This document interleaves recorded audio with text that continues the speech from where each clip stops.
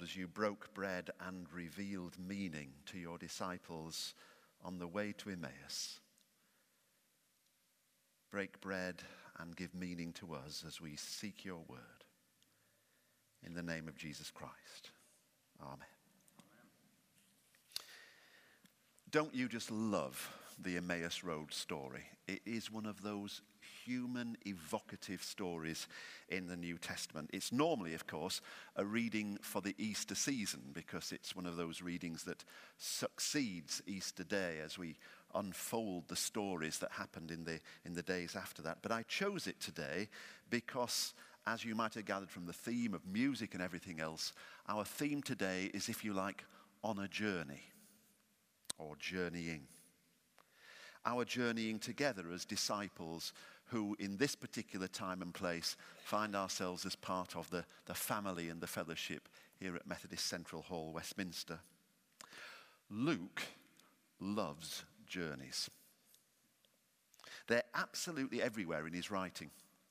Whether you turn to the Gospel of Luke, or as you heard when you unfolded the Acts of the Apostles, the second volume that he wrote about the history of the church and what happened straight after Jesus' resurrection, there's journeys everywhere.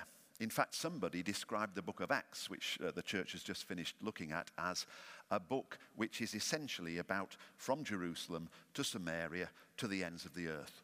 Journey. And when you're on a journey in Luke, it's a sure sign that God is going to turn up and do something. To be on a journey in Luke is a place of encounter. We'll have plenty of weeks to explore these things again together more fully.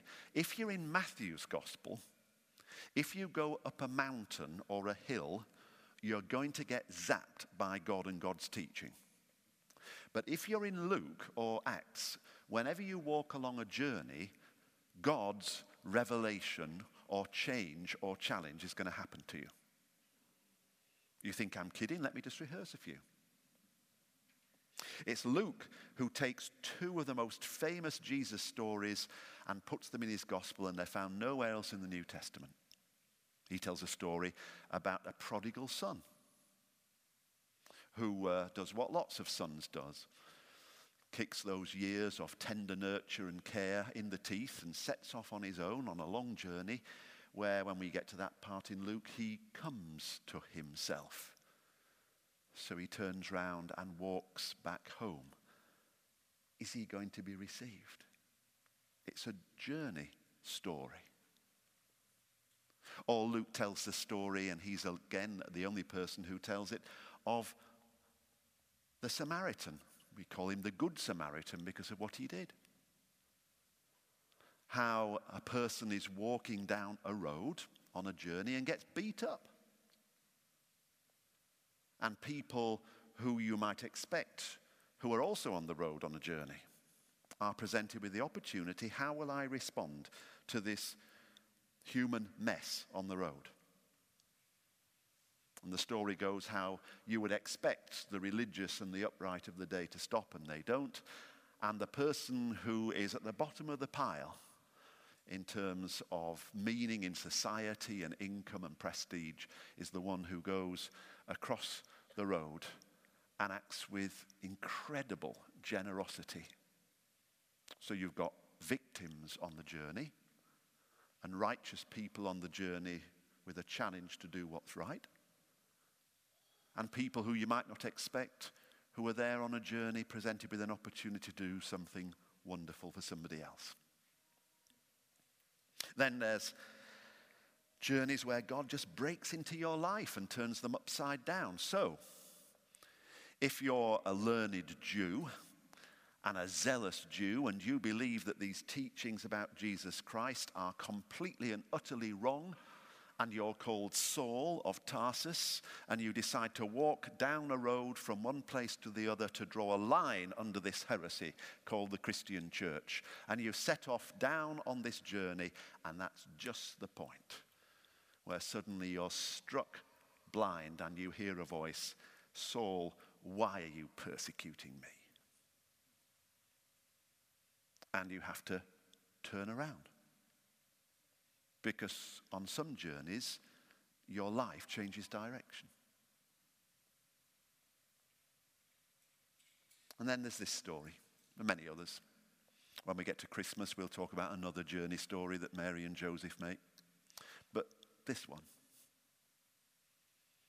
the Emmaus walk, where for the first time, Jesus draws near to two bewildered disciples, for a long time thought possibly to be man and wife, but walking with heavy hearts because they've not understood what's happened in Jerusalem. All they can see is fallen dreams and an untimely death. And they become aware of a traveller along the road who accompanies them, questions them, engages with them, teaches them, scolds them, invites them to a meal, and just when they're getting used, and just when they think they know who he is, he disappears. And they run back up the same journey, back to the disciples and say, we've seen the Lord. Journeys are a metaphor for God encountering our lives at different parts. So it's no surprise then that down the centuries, many people have gone on journeys called pilgrimages. A slide of a pilgrim here. Thanks, Dan. A few years ago, I and a few friends walked the last couple of 100 kilometers of the 1,000-kilometer route to Santiago de Compostela. I didn't do the last 200 kilometers because I'm lazy about the other 800. It's just I couldn't take 7 weeks off work, much as I'd have liked to have done at that time. It's known as the Camino. It's an ancient pilgrimage going back into the early Middle Ages, and it starts from the southern tip of France and it goes across the north of Spain right to the westerly part of Spain over the top of what's Portugal. And you look out over Finisterre, the end of the earth. And it ends in the city of Santiago, St. James, because it's the pilgrimage of the place associated with St. James. And it was, for me and for others, a wonderful, meaningful journey.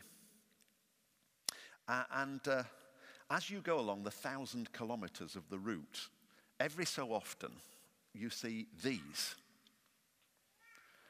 They're along the side of the road. They're called waymarks. And they're there to say two things. One, you're on the right path, you're not lost. And secondly, if you look at that, go back a bit, Dan. No, backwards, that's it. Don't tell them what's coming yet, they'll all go home. Just underneath that, you can see it says 0.00 kilometers. That's the end waymark at Finisterre. That's the little sort of lighthouse at the end of there. When you start out, the waymarks say 1,023.2 kilometers. When you get to them and you're feeling a bit ragged, you go, but it tells you how far you've got to go. Or, if we move forward, you get waymarks like this. If you go into a town, because you do go through some towns and across, effectively, the desert across northern Spain, and you come to a crossroads, you always know which way you're going because the waymarks, always in yellow on the Camino, take you in the right direction. Turn, in this case, right up this street, not left. Or sometimes they're not even like that. If you go to the next slide, sometimes you'll see in some of the more ancient parts that you have roads, and on the roads are these beautiful mosaics. And what you're meant to do is know that you're walking on the right road, because that's the sign of the Camino. When you go on the Camino, you suddenly become aware that the whole world is on pilgrimage. There are people of every sort of different sorts. There's the super fit type. You know who I mean, don't you? I can't stand them. But They're the super fit type. They've got this stuff on their back, and they've got these poles that they walk with, and they've got these boots that were 400 quid, and they're going along, and you sort of say, Buen Camino, and they go, off they go. And they're getting there fast, and some people, which seems to me to be a sort of ridiculous way of looking at a pilgrimage, their intention is to get there as fast as they can. You know, I did it in 21 days, 22 hours, and 14.2 seconds. That's 4 seconds faster than you managed it. So they come past you. There's often people who start out on their own, and then after a while they gather a little group together because you stop at various places called refugios. So sometimes you virtually sort of live together. You walk the X miles, and then you all stop in this refugio, which is a kind of, well, it's not even a glossed up sort of hostels along the way. And before you know it, you went there on your own and suddenly find that, you know, you're going to be with Bert and Jens and Matilda. And, you know, it's what time should we meet outside in the morning? We'll walk together. And some people walk together for several days, and then they'll part company, and one will have a rest day, and they'll pick somebody else up. And there's all this going on all the time.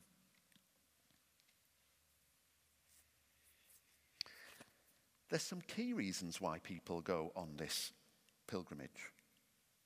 A friend of Helen and I's, who we've known for many years, walked the whole of the Camino shortly after he was retired in memory of his dead son Richard. Richard died at 17. He was shot dead in South Africa in the 1980s. And long time after this, he sets off, and when we said to him, goodness me, why are you doing this? He said, I need to walk the road for Richard and to work out what it was all about. And he walked on his own, and he walked fast, and he walked slow, and he walked with people, and he told us, he was just telling us this the other week, in the weeks when we went down to Devon to visit some friends before the 1st of September and the onslaught of the Methodist New Year. He told us how he saw quite a number of people who weren't walking very fast, but they had hugely heavy rucksacks. And he got talking to one chap who was Dutch, and he said, that rucksack looks really, really heavy. He said, yeah, it's full of stones. Well, it takes all sorts. He said, why on earth is it full of stones? He said, because I'm walking the Camino for atonement of my sins. And this is the punishment I've given myself. And apparently the idea was that as you felt you were obeying God by going on the Camino, you threw out the stone, and you got lighter and lighter as you got towards Santiago. Now it happens that our friend was an Anglican minister in South Africa. So apparently they spent 2 or 3 waymarks with one another, with Clive sort of saying, you don't need to drag all this stuff 1,000 kilometers, you know. I'll introduce you to Jesus. You can throw the whole lot out now. I don't know what happened. And then there are people who have been healed, or something wonderful's happened, and they walk along, and as soon as you get there, they say, Buen Camino, I'm here because, and whether you like it or not, you get both barrels. This is the story of my life. And that's sometimes, you've got to believe me, after you've been on it 2 or 3 weeks, that's the time when you speed up a bit. You're there a few hours and you move on. One of my favorite authors, David Lodge, who besides being an author, was a professor at Birmingham University. He wrote many years ago a book called Therapy. Has anybody ever read Therapy by David Lodge? Good. So wonder he's a bestseller then, isn't it? The book Therapy has the key character in a midlife crisis. He's overweight, he has a broken marriage, and he's losing his job. And he takes every therapy you can take of. On Tuesday, it's going to this therapist. On Wednesday, it's taking that tablet. On Friday, he has 2-hour sessions in a water pool that relieves this. You name it. And his whole life just continues to get completely and utterly in turmoil. And as the book progressed, he decides to try and find an old friend, because his youth days were the days that he remembers as the most wonderful days of his life, when he was in a Catholic youth group. And he discovers, almost by accident, in trying to track down this friend, that they're on the road to Santiago de Compostela. So he sets off in his Jaguar and tries to find his friend along the road. And the book's called Therapy because this godless, completely messed up individual receives therapy on the road of the Camino. Brilliant book. You need to read it. It's not a religious book, it's a novel. Now, on the Camino, some pilgrims simply note the waymarks. 963, 962, we're nearly there. Some people do what we did, which was when you got to a waymark, just bring the yellow waymark back, Dan. When you get to one of, back again, next one back. When you get to one of these, you use it like a cairn, and people stop and they read a psalm. Somebody says a prayer, and they stop there for a while to get their breath, and as people come, they join in, or they don't, or they walk on, or somebody comes and says another prayer. Now, I must move on this sermon because time's getting on, but you've probably noticed, because you're all intelligent people, but I'll point it out anyway. All the things that happen in Luke's gospel on the road still happen today when you make a journey like that. Every permutation. Some of them are prodigals. They're heading either away from home, or they're coming to their senses, or by the time they get to Santiago, they say, I'm going home, or I've come home. Some of the characters, like in the Good Samaritan story, where they've been beaten up with life, and just to walk that road is a healing experience. Some of them are blind, and then they come to see. Some of them start befriending the people who are there, and there's more than enough people with walking sticks and frames going very, very slowly. And it seems to be their ministry that although they could walk a lot faster, they come alongside and they just minister to people, and they listen to the story, and they affirm, and they put their arm, they push them up the hill. Good Samaritans. Some, like St. Paul, have quite a past, perhaps like the Dutch guy with the bag full of stones. Or they walk the road in fury and anger about something that's happened in their life, somebody they've lost, and they just can't come to terms with it. But they experience something on the road. And like Saul, they finish at the end of the road a different person to the person who started. Some, like the two on the walk to Emmaus, walk sad and bewildered and questioning, and become aware that God draws near, either supernaturally or through the ministry of other people. And the Jesus that they thought was absent or had left them or just wasn't part of their life anymore suddenly started to become, from a spark to a flame, more real.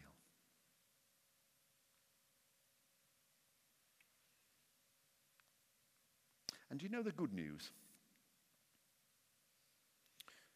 Jesus Christ still draws near to people at every point of life's journey. So the prodigals who are far away among us can come to their senses and find a way home. And in the gospel story, be received home. And people who can't let the past go and are walking to try and get away from it can somehow move through that Rubicon where they're no longer dogged by what happened, but they're going forward in liberty and faith because God's drawn near. And some who are Samaritans and they've been beaten up get ministered to in such a way that they say, enough now. I walk a new way. I've moved through that. Some people start with faithlessness or just simply, I don't know what this world's about. I don't know what's true. I don't know what's worth living for, and I don't know what worth dying for. And suddenly, in a million different subtle ways, which is the way of the Holy Spirit, they become aware that God's drawn near in Jesus. And they're made new. And they're given strength. And they're turned around. And they're healed. And they're renewed. So, although we've not reached quite the end of the sermon, if that's you today, don't go home without sharing that you are at a crucial waymark point today. And seek somebody out in the church for prayer who can help you along that road and draw you into the presence of Jesus, who's already working in your life. But before I make the final point of this sermon and invite you to make a response, I'll show you that in a minute. Have you noticed the sign that's associated with this pilgrimage? This is my Camino little shell. It's not the original one because I sat on that. But it's one that was given to me by a friend just a few weeks ago to remind me of it. And I thought I'd wear it today. Now, come on, you bright people. What is the sign of the pilgrimage to Santiago de Compostela? It's a shell. They're everywhere. I guess originally it's because lots of it's so near the sea, and when they wanted to mark it, they just went there, got a handful of shells and stuck them in mortar and put them all over the place. But the scallop shell is not only associated with the shrine of St. James, and it is, everywhere you go, you've got people, they hang them on the back of rucksacks. And basically, if you see somebody with this, it says, I am a pilgrim and I am on a pilgrimage. That's what this says. It's also the sign, for you knowledgeable people, of Methodism. It's part of the family crest of the Wesley family.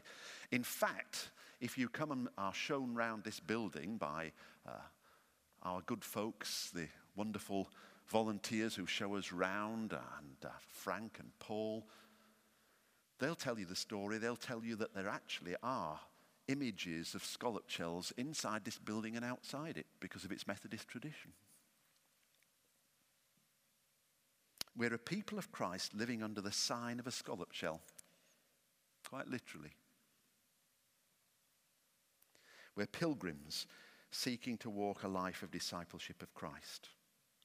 And as a congregation, it might be said in September 2015 that we've reached a new waymark along a long journey. Our past road of over 100 years as a congregation in this place, born out of generosity of other people and a deep desire that here in the centre of London, a world capital, there should be people called Methodists. And that 100 years has taken us and has taken the church past many waymarks. Highs and lows, rain and shine, laughter and tears.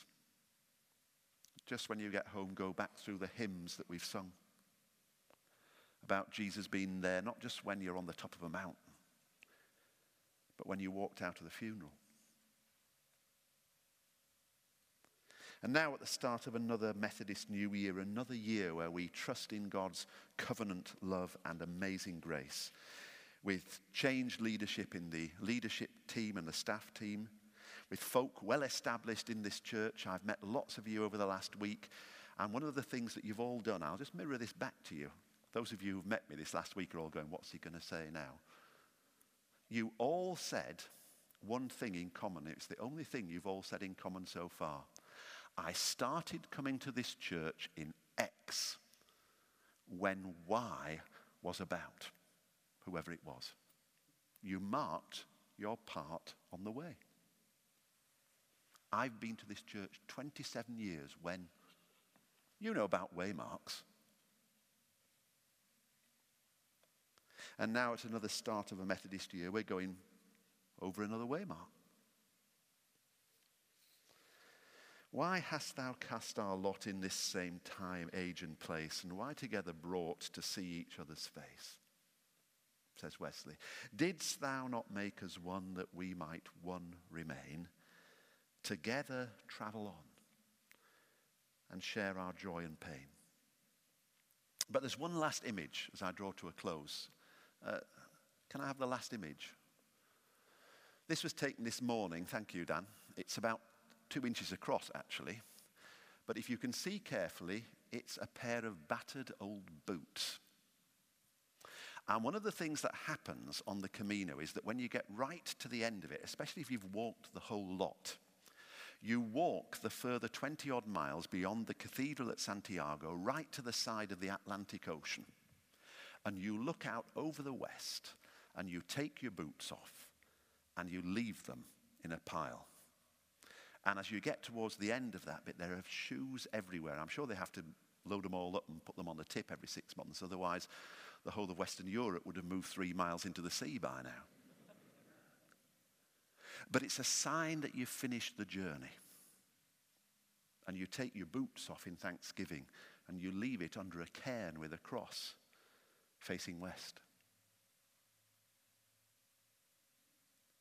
You see, a journey isn't an endless journey. There's lots of talk nowadays about being on a journey. It's a really popular motif. But so many journeys today have no destination. Just being on the journey is all there is. Not for the people on the road to Emmaus. And not for people who follow Christ.